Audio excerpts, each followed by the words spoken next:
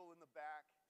And if you would do us the great favor of filling that card out, we'd just like to send you a note later on this week thanking you for coming.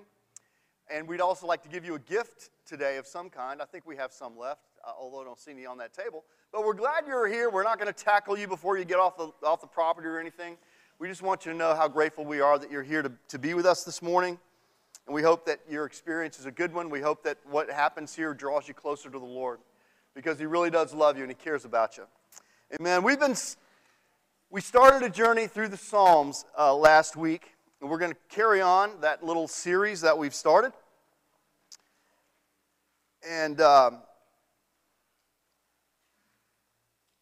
don't know about you, I love the Psalms. I read a psalm every day. It's part of my quiet time. They feed my soul. They continually point me in the direction of God. They remind me of His love for me. They remind me that I can freely express myself to the Lord no matter what I'm going through.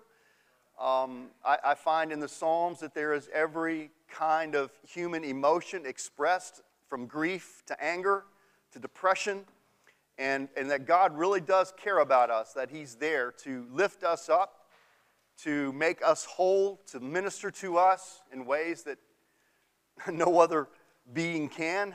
And Jesus Himself, and the tack we're taking on this is that Jesus Himself used these Psalms. He sang these Psalms in His times of worship, whether it was corporately with other followers of God in the synagogue, or whether it was private. In His worship times, He used the Psalms. He meditated on the Psalms. He sang the Psalms. He prayed the Psalms. And you see that in everything He did in the Gospels. He used the Psalms when He preached, when He taught. He quoted the Psalms in His prayers. He looked ahead to some of the life experiences He was going to go through, because the Psalms speak clearly of who the Messiah was, and what the Messiah was coming to do, and what some of the experiences were that the Messiah would go through. As a matter of fact, today's psalm itself is a messianic psalm. And I think it meant a lot to Jesus as He anticipated the suffering that lay ahead of Him. I think it helped Him understand what He was getting Himself into for our sakes. Maybe we'll get into that in a little bit. But back in the 80s, here we're going to start. Back in the 80s, back in the 1980s, some of you weren't even born then. I'm looking around, all you young whippersnappers, y'all don't know much about life yet. Me and John, we've been around the block a time or two. We could tell you some stories, couldn't we, John? But we're not going to do that here. But back in the 1980s, a group of German researchers studied the benefits of kissing. There are benefits associated to kissing, for real. Let me just point out some of the things that these... Can you imagine doing research on kissing? Here, let me give you a kiss and let me see what I get out of it. No. Don't try that pickup line. It doesn't work, Seeger. Don't try it. Good to see you here this morning, brother. But here's some of their findings. These are some of the benefits that come from kissing. Believe it or not, this is what they found. It prevents tooth decay. Kissing prevents tooth decay. It stimulates the flow of saliva, and it brings your plaque levels down. It keeps you from having to go to the dentist.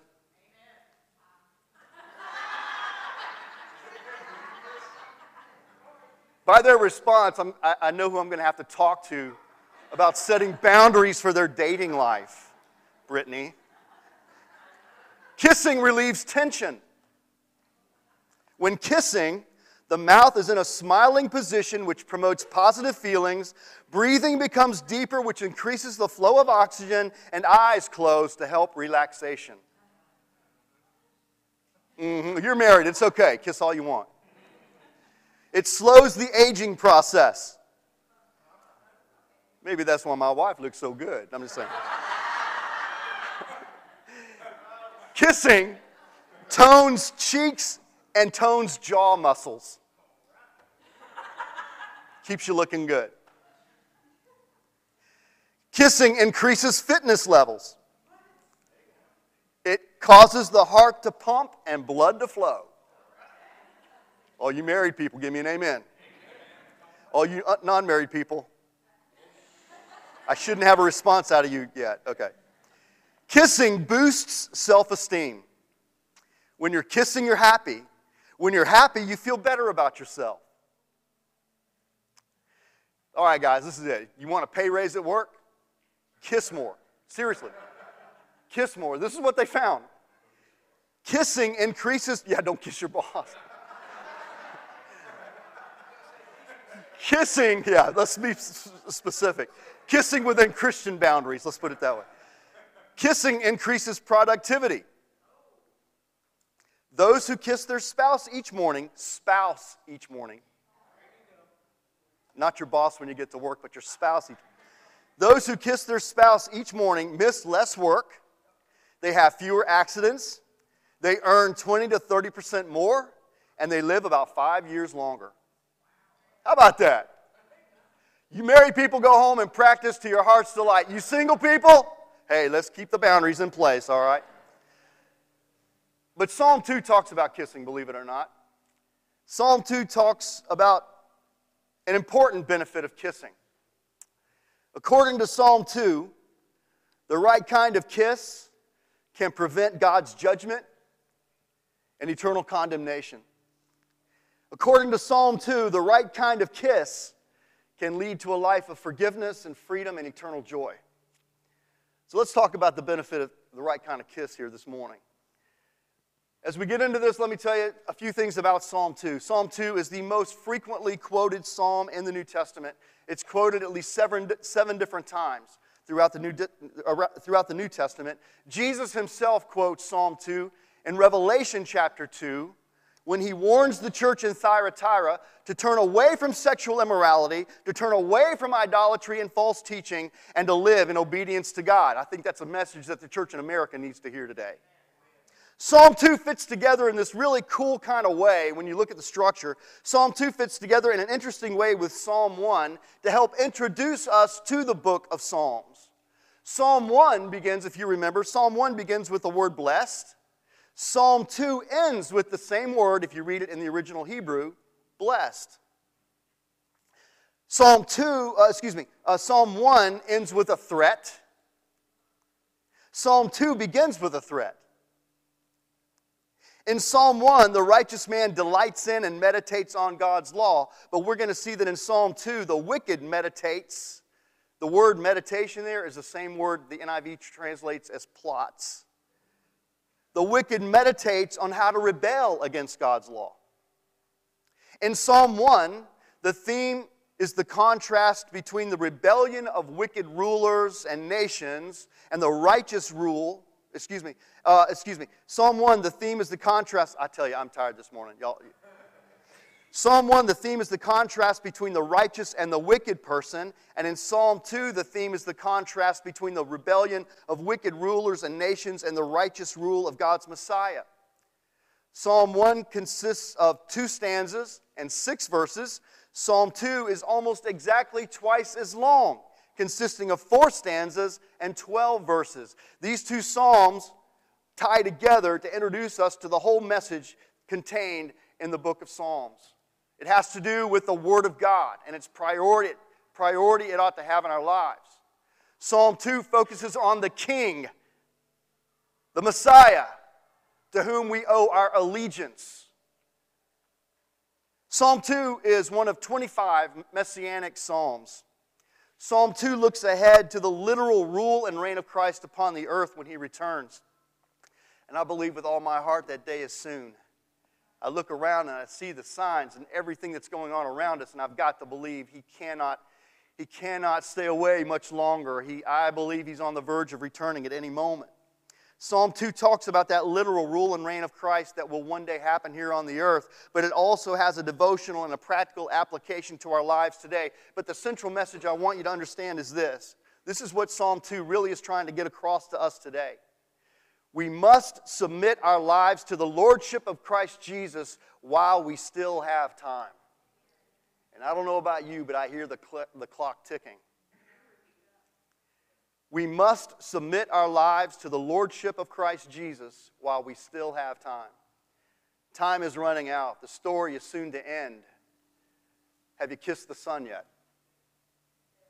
Let's read the psalm together. Let's get into it and study it, and I hope that you will take notes as we go along. I don't think we have the notes on the app this morning, and I apologize for that. That's my oversight. Psalm 2 says this: Why do the nations conspire and the peoples plot in vain? The kings of the earth take their stand, and the rulers gather together against the Lord and against His anointed one. Let us break their chains, they say, and throw off our fetters. The one enthroned in heaven laughs. The Lord scoffs at them. Then He rebukes them in His anger and terrifies them in His wrath, saying, I have installed my king on Zion, my holy hill. I will proclaim the decree of the Lord. He said to me, you are my son. Today I have become your father. Ask of me, and I will make the nations your inheritance, the ends of the earth your possession. You will rule them with an iron scepter. You will dash them to pieces like pottery. Therefore, you kings, be wise. Be warned, you rulers of the earth. Serve the Lord with fear and rejoice with trembling. Kiss the Son, lest He be angry and you be destroyed in your way, for His wrath can flare up in a moment. Blessed are all who take refuge in Him. I want you to read that last sentence together with me, because that's what I want you to really think about this morning. Say it with me. Blessed are all who... Say it one more time so I won't mess it up. Blessed are all who take refuge in Him. Father, we love You this morning. We thank You for the privilege of this word, of its warning, of its challenge, and of its promise. We ask You, Father, to speak to our hearts today. I ask You to get me out of the way. I'm simply a messenger. Speak through me today. Help me to say only what You would have me say, nothing more, nothing less, and nothing else. Be glorified in this room today. Let every eye, every heart be focused on You. Let every ear be attentive to Your voice. And I pray, God, that You would make every person in this room responsive to this word. Help them to embrace its truth and then live it out in their lives for Your glory. We'll praise You and we'll thank You for it in Jesus' name. Amen. Amen. Psalm 2 paints 4 different pictures for us. And each picture is made up of 3 verses. So I want to break it down that way. I want us to think of it in terms of pictures. And you might be able to imagine some of the scenes in your mind if you're familiar with the Bible, passages in Daniel, passages in Revelation of the return of the Lord. But whether or not you're familiar with those images and those visions that have been given to us of Christ's return, I want you to just try to visualize a little bit about what this psalm is talking about. Psalm 2 paints 4 pictures of us, and each picture is made up of 3 verses. And the first picture we see is one of rebellion, particularly the refusal of man to accept God's authority. Rebellion against God could be described this way, and this is the way I want us to think about it this morning. Rebellion is simply this: reserving for myself the right to have the final say. Reserving for myself the right to have the final say. And from the very beginning, we see that people and nations have rebelled against the right of God to rule over them. We see it today, don't we? We have people today who are doing everything they can to make what God says is right appear to be wrong, and what God has said is wrong appear to be right. And they're telling us if we don't go along with them, we're haters. When the sad fact of the matter is we love them more than they even love themselves, because we're trying to protect them from what may be coming down the road for them. But from the very beginning, people and nations have rebelled against the right of God to rule over them. We see it in Genesis chapter 3. It starts when Adam and Eve chose to eat the only piece of fruit in the garden that God had forbidden them to eat. You see, Adam and Eve reserved for themselves the right to have the final word about what they should and should not eat, about what they could and could not do. Rebellion is simply the natural state of every human heart. We are all rebels by nature. We don't want anybody telling us how we should live. We want to reserve for us that right. Romans 10 affirms that, Romans 3 affirms that when it says, as it is written, there's no one righteous. Ain't no righteous people sitting in this room apart from the righteousness of Christ. If we had our way, we'd be doing our own thing this morning. There is no one righteous, the Bible says, not even one. There's no one who understands. There's no one who seeks God. That is the natural state of every human being on this planet, except for the grace of God that saves us and gives us a new heart and regenerates us in the likeness of Christ. You see, The natural human state is, we don't want anyone to tell us what to do. We don't want anyone to decide for us how we should live. We insist on our right to decide for ourselves how we should live. We insist, as human beings, on having the final say about what we're going to do and how we're going to do it. Well, this psalm looks ahead prophetically to those last days when every nation joins in a conspiracy against God. You may have heard it referred to as, the apocalypse or Armageddon. But I want us to think about it more on a personal level this morning. You see, on a personal level, it describes pretty well what goes on inside our hearts on a daily basis. When we say to ourselves, let me do what I want to do today. God, I know what you've told me, but let me do what I want to do today. Let me set aside the will of God and pursue my own agenda today. It's my life. God, I don't want you to be the boss of me today. I deserve the right to have the final say about what I will and will not do. I have the right to decide what will make me happy and what won't. Don't tell me to obey you anymore, God. Let me do what I want to do. Am I the only one that struggles with that sometimes? I know you're telling me to forgive my enemies. I just want to get back at them. I want to slander them. I want to stick the knife in their back like they did in mine. God, I know you're telling me to pray for them and bless those who persecute me. But that's the farthest thing from my mind.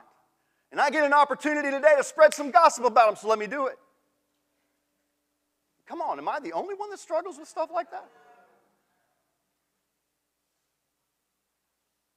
That's where our natural state will take. We want to get back into that rebellious state of mind, don't we? Did you ever stop to think about God and His response to our feeble efforts to rebel against Him and His plan for our life? Did you ever wonder what God thinks about it? If you have, then verses 4 through 6 tells us how God responds when we throw up our puny fist and say, God, get off my back. I'm going to do it my way. Here's how God responds. Here's how God responds to all the threats that are thrown His way. Here's how God responds to our culture today, which is trying to throw off the restraints that He's placed on us and discard the boundaries that are clearly set out for us. This is how God responds to it. Verses 4 through 6 give us a picture to the way the Lord responds to our rebellion. The one enthroned in heaven laughs. The Lord scoffs at them. God's response is to laugh when we throw up our puny fists and say, I'm going to do it my way.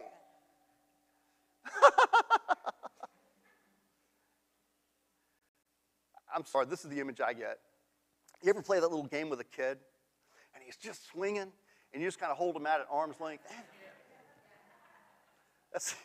I'm sorry. That may be irreverent. I don't know, but I'm just saying that's the image I got. But we find God laughing at our rebellion. He's laughing at our inability to rule over ourselves effectively. He's laughing at our puny efforts to resist His will and do our own thing. He's just laughing. Like, what are you going to do about it? I'm God. And then we see Him angry. And this is where it gets scary. I never want to see God as my enemy. But when I set myself up as a rebel against His will, that's exactly what I become. I become God's enemy. And who am I to think? Who am I to think that there's not some judgment that comes along with that? We see Him angry. And it's a righteous anger. He's not mad because we're somehow frustrating Him. We're not frustrating Him. He gets angry. He's angry that we would exalt our own little plan over His. He's angry that our rebellion would cause so much harm to ourselves and to others. He's angry that our sin and our selfishness causes so much devastation and destruction, so much injustice and immorality, so much pain and suffering to His precious creation. He has a right to be angry at what we do to ourselves and to other people. Don't you get angry when you see injustice? Don't you get angry when you see someone mistreated? That's a righteous anger. Nothing wrong with that kind of anger as long as it's used in a correct and healthy way. It's an anger that in every way is deserved. We need to understand that in spite of our best efforts to have the final say, God's plan will prevail. His plan will prevail. There's a coming day of reckoning. Listen, y'all. There's a coming day of reckoning when man's rebellion will once and for all be squelched. There's coming a day where there will be no more rebellion against God. A day of judgment when every act of rebellion will be accounted for and justice will be dispensed without partiality. Paul writes about it in Romans chapter 14 when he says, "For we will all stand before God's judgment seat. It's written, as surely as I live, says the Lord, every knee will bow before me, every tongue will confess to God." So then, each of us will give an account of himself to God. Let me clear this up for you once and for all. I am ultimately accountable to God. Not to you, not to this culture, not to my peer group, not to the laws of this government. I'm not even accountable to myself. I'm accountable to God. He sets the standards. He establishes the boundaries. And no one else's opinion matters much in the light of this great day that's coming. That's all that matters. What does God say about this? How does God say I should respond to this? What's God's judgment on the matter? So try as we might to resist and protest the decision, He's God and we're not. And Jesus is firmly established on the throne that will last forever and ever and ever and ever. God has made His Son, Christ Jesus, the Lord and the Judge of all. None of the rest of us really matter all that much. He's God. You're not. I'm not. He is. He will judge. I won't. You won't. He will. Many of us live in a self-deception, I'm afraid. We live in self-deception. We believe that we are the masters of our own destiny, that we are captains of our own ship. But let me remind you here today from this psalm that God has declared Jesus to be the King of Kings and the Lord of Lords, and He ain't going to change His mind. He will forever sit on the throne. Forever. Philippians 2, 9 through 11 only confirms that decision for us. Therefore God exalted Him to the highest place and gave Him the name that is above every name, that at the name of Jesus every knee should bow in heaven and on earth and under the earth, and every tongue confess that Christ Jesus is Lord, to the glory of God the Father. He's God. You're not. He's the judge. You're not. He sets the agenda. You don't. He establishes right and wrong. We don't. And then we have the third picture of the psalm. And in this picture we see Jesus at the end of time given the right to establish His sovereignty and authority upon the earth. Now right now it looks as if things are out of control, but may I remind you, they are not. They are not. God has everything firmly in hand. It may seem as if the powers of the enemy are advancing across the... And let me just remind you, no, they are not.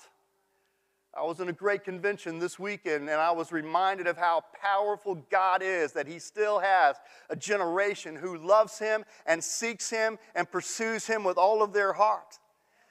There are people right now being released to go and advance the kingdom of God. They are going now to evangelize the lost. Do you know that right now, the nation of Africa, or the continent of Africa, has more believers in it than in North America? On a per capita basis, the nation of Nigeria is more evangelized than the United States of America today. What? Oh, yeah. The kingdom of God advances everywhere. It seems as if it's waning here. But I'm telling you, it's not. It's not what it appears to be. I'm going to rabbit trail a little bit. I was talking to a friend of mine who was the campus pastor at Auburn University, War Eagle. Oh, good. I got some response. This pastor friend of mine did graduate from Alabama, Roll Tide, but he's at Auburn University. And he was telling me about the openness that he right now has on Auburn's campus to talk to students about the gospel. You see, here's a good thing. I see it as a good thing. More and more Americans are completely ignorant of the Bible and the gospel and the message of Jesus Christ. They simply don't know. They've grown up Christian, but they really don't know anything about the message of Christ. Some of you guys know what I'm talking about because that's who you were. And right now there is more openness because people they're not coming in with all kinds of religious baggage about how God does things. And they're suddenly encountering a God who they find out truly loves them and whose plan for their life really does satisfy them and fulfill them. Those deepest longings of our heart that need to belong, that need to find acceptance, that need to find significance in life. And they're coming in and they've watched this culture literally tank, and this culture is being flushed down the toilet, and these kids are saying to themselves, I don't want that for me. I don't want that for my family. I don't want that for my kids. There's got to be another reason. There's got to be another way. There's got to be another path. And they are completely wide open to the gospel of Jesus Christ, which presents to them a pathway that leads to significance and security and ultimate happiness. And they're embracing that gospel. They thought they knew Jesus, but now they're meeting Jesus, and it's changing their life. I really believe that this nation is on the verge of a third awakening, a great revival that will precede, I believe, the coming of Christ Jesus. So y'all don't give up on America yet. I haven't. You shouldn't either. Some of you guys, I'm looking around at this congregation.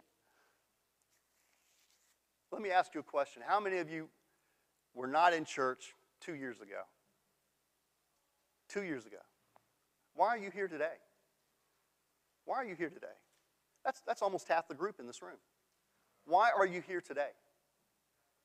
Because you realized the way you were going was taking you to places you didn't want to be, making you a person you didn't want to be.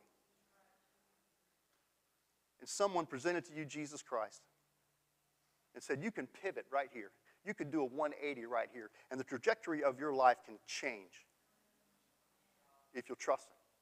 And so now you've begun to trust Him. And guess what? The trajectory of your life has changed. Now you kind of like the direction you're going in. Oh, it ain't all that you hoped it would be yet, but guess what? You're on the way there. Your family's being restored. Some of you got careers for the very first time. You know what real love is, a love that doesn't give up on us. Look, I need to get back to the message or we'll never get through. This third picture shows us Jesus. In this picture, we see Jesus given the right to establish His sovereignty and authority upon the earth. There's coming a day when Christ Jesus will come back, and everything that's wrong with this world will be flipped right side up, where all that is wrong with the world will be absolutely redeemed and transformed and renewed according to the patterns of God. Because He is God's Son, Jesus, we see in this third section of the psalm, is given the right to rule and reign over every nation, every home, and every person. And we see in Jesus' hand that he holds an iron scepter. That iron scepter is a symbol of absolute authority and power. And this third picture tells us that those who continue in their rebellion against God, those who insist on their right to have the final say, man, you're in danger. You're in danger. It's not going to end well for you if you continue to persist in this rebellion against God. If you insist on having the final say, it ain't going to end well for you. And we see them being dashed to pieces like pottery. That's a horrifying image, is it not? It's a horrifying image. But let me remind you, this is the same vision that we're given in John chapter 3 about Jesus, where it says the Father loves the Son and has placed everything in the Son's hands. Whoever believes in the Son has eternal life, but whoever rejects the Son will not see life, for God's wrath remains on them. Do you see that?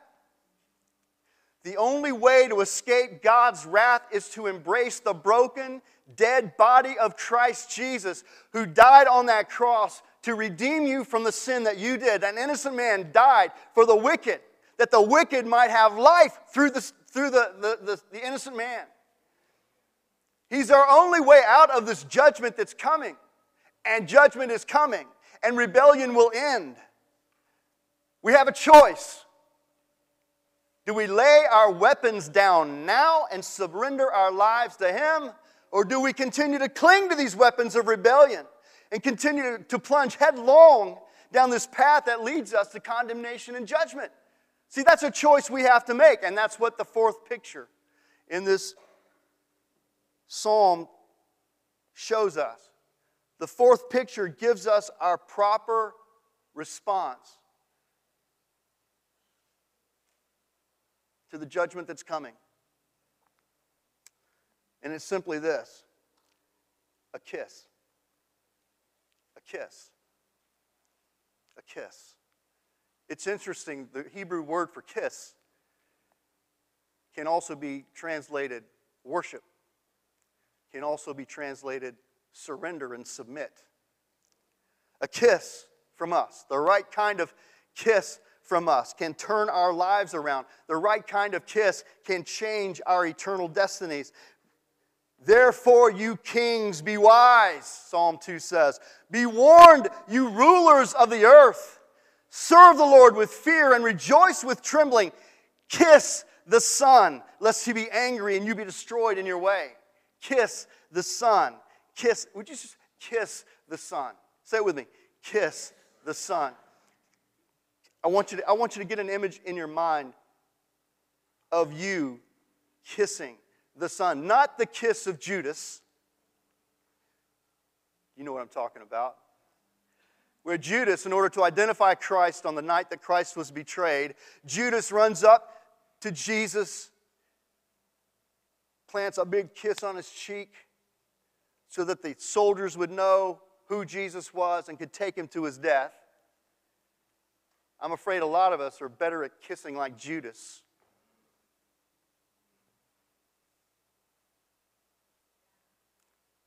We want to, I don't want to spend too much time on that. We say we follow Christ, but we're willing to sell Him out. Is that true or not? I'm a Christ follower until I get around that group of people. And then I plant a Judas kiss on Jesus' cheek and I walk away from Him. But more like the kiss of the woman who had been caught in adultery. And she was a party crasher. Jesus was in another man's home. And this woman who had been redeemed from her sinful past, came in and broke a jar of precious perfume. And she poured that perfume on the feet of Jesus, and she kissed His feet and humbled herself before Jesus and worshiped Him That's the kind of kiss I'm talking about here. The right kind of kiss. The right kind of kiss. Kiss the Son. What's intended here? Listen, it's not just some kind of meaningless, throwaway kiss of greeting, which when I say us, I'm speaking about Christendom, the church, little c, around the world. We say we follow Jesus, but we really are more like Christian atheists. We claim to believe in Him, but we act as if He doesn't exist at all. That's what I'm talking about. Most of us offer Jesus some kind of meaningless throwaway kiss when we walk into Sunday morning services and we sing a few songs about how great He is, about how loving He is, about how He makes us feel, and then we walk out the door back to our own agendas again. Enough of that. If we don't represent Him well, then stop pretending to represent Him at all. Be His child, be His son, be His daughter. Not just in here, but when you walk out the door. Whew, I'm feeling it. Let's stop offering God these kind of meaningless throwaway kisses of greeting. God, you're so good. But I'm going to follow through on my plan this week. This is a kiss with serious implications. When this psalm talks about kissing the Son, it's a kiss with serious implications. It's a kiss of worship. It's a kiss of submission. It's a kiss of respect. It's a kiss of fearful respect. I know who you are, and I know what you can do. But I love you, and I'm not afraid of you now because your perfect love casts all that fear away, and I draw close because I know you love me. And your power isn't going to be used against me. It's going to be used to protect me and provide for me. It's a kiss that comes from a grateful heart that's overflowing with gratitude for all that He's done and all that He is. It's a kiss of respect. It's a kiss of adoration. It's a kiss of devotion. It's a kiss of commitment. It's a kiss of loyalty. It's a kiss of love. I would describe it this way. It's a kiss of repentance and faith. It's a kiss of repentance and faith that turns us away from the righteous wrath of God and saves us. 1 Thessalonians 5:19 says, and this is what I want you to get through your mind right now. I want you to understand, God wants to save you. Remember what I said last week? He wants to bless you. That's His intent. He wants to bless your life. He wants to make your life count. He wants you to live a fully satisfied, contented life in Him. That's what He intends to do. He does not want to judge us. God is not willing that any should perish, but that all should come to repentance. 1 Thessalonians 5:19 says this, for God did not appoint us to suffer wrath, but to receive salvation through our Lord Jesus Christ.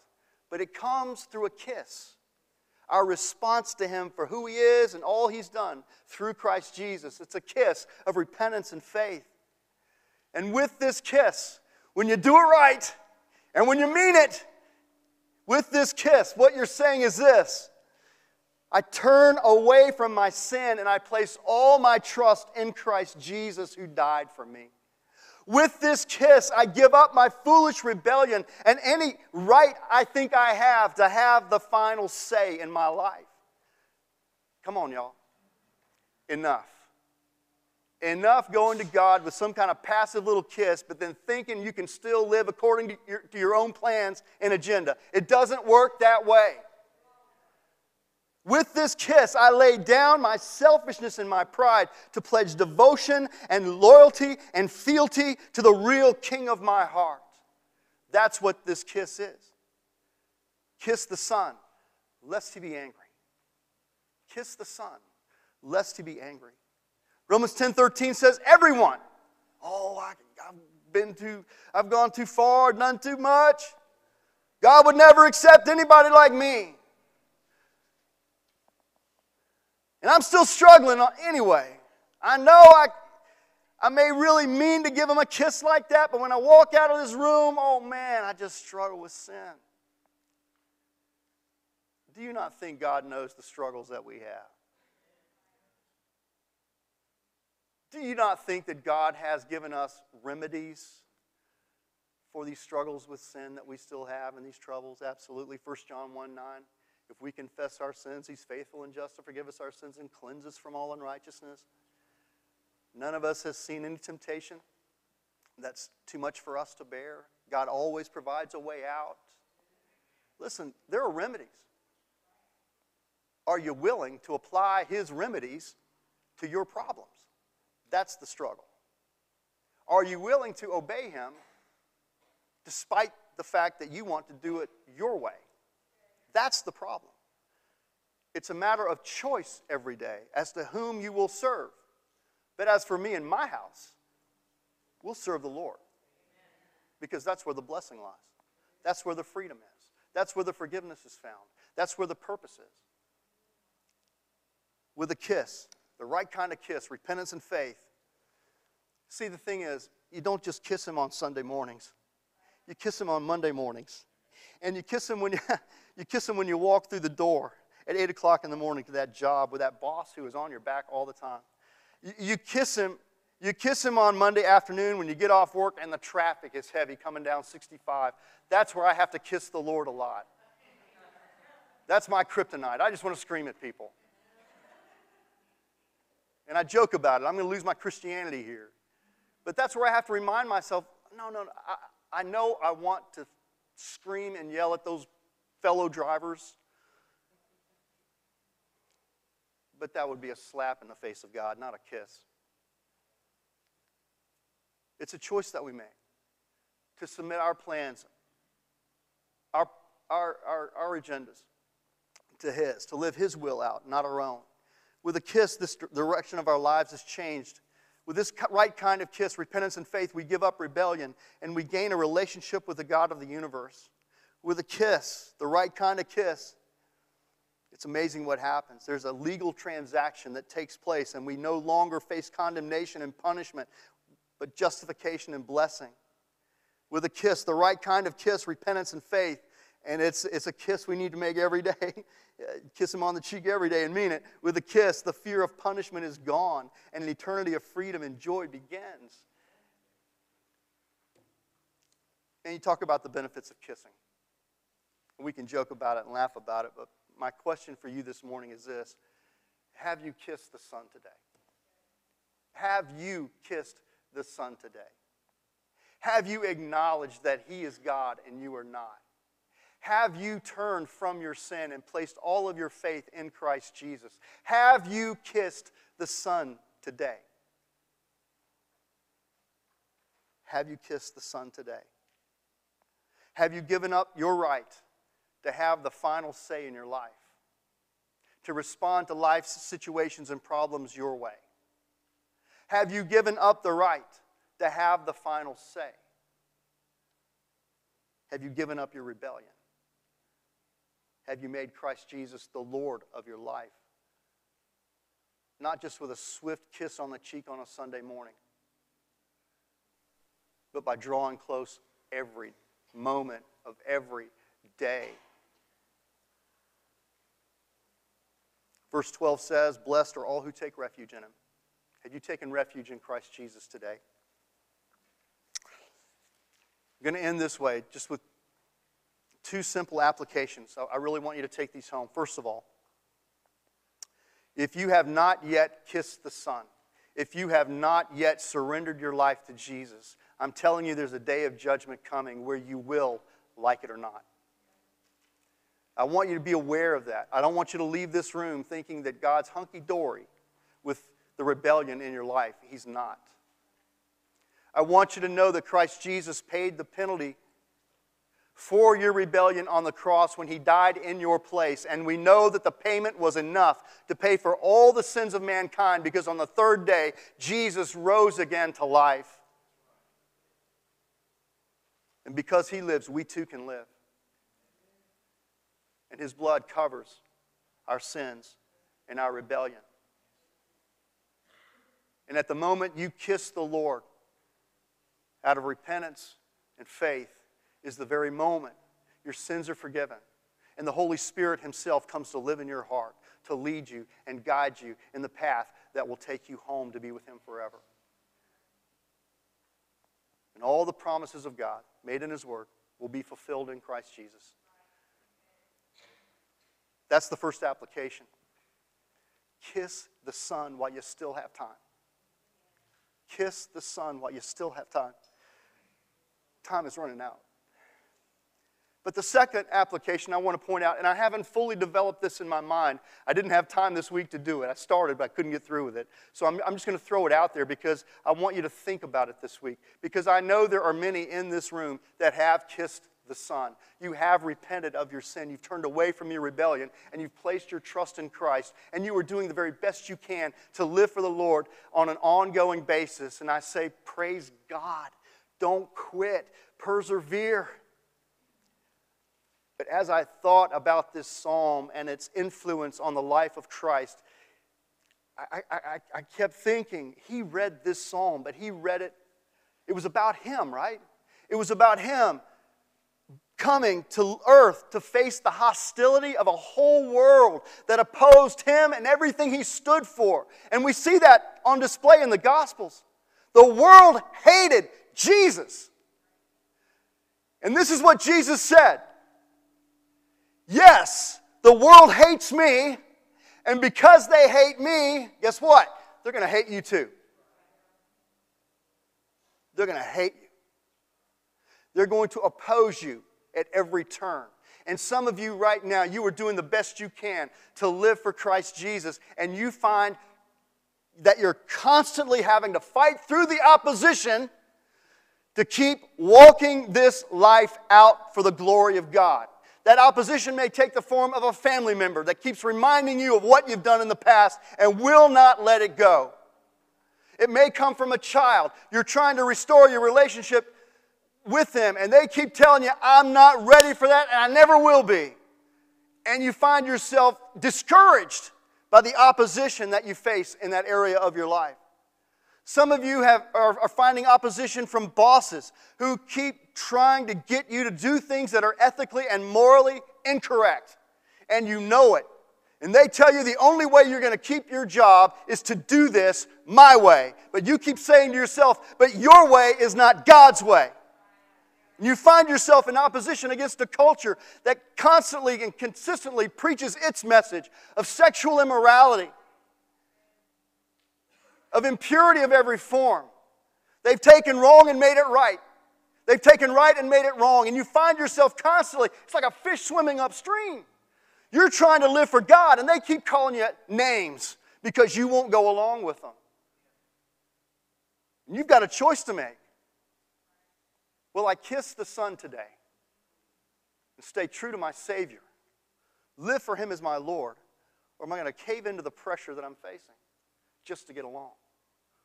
That's tough, man. This is a political year, and it's going to get tougher. To those of us who have trusted the Lord as Savior, and we are trying to live for the Lord as obedient servants, let me remind you that Jesus knows all about the hostility we're facing. He knows about all the temptations that lie out there. He was a man just like us, right? He was tempted and tested in every way. He knows about our weaknesses and our defects because He lived among us. He faced every issue that we face, and yet He overcame, right? So yes, the world hated them, and the world will hate us, but He said, don't be afraid because I have overcome the world. And through Him, He promises we will overcome. I want to take you back to Hebrews chapter 12 real quick. If you got your Bibles, look up Hebrews chapter 12, verses 2 through 3. It's a message of encouragement to us today. If you find yourself running in the headwinds of opposition, if you find yourself being opposed in your desire to live for the Lord by temptation or persecution, or troubles or problems, you find yourself on the verge of giving up, on the verge of becoming so discouraged, overwhelmed by discouragement, that you want to quit, throw up your hands, and walk away.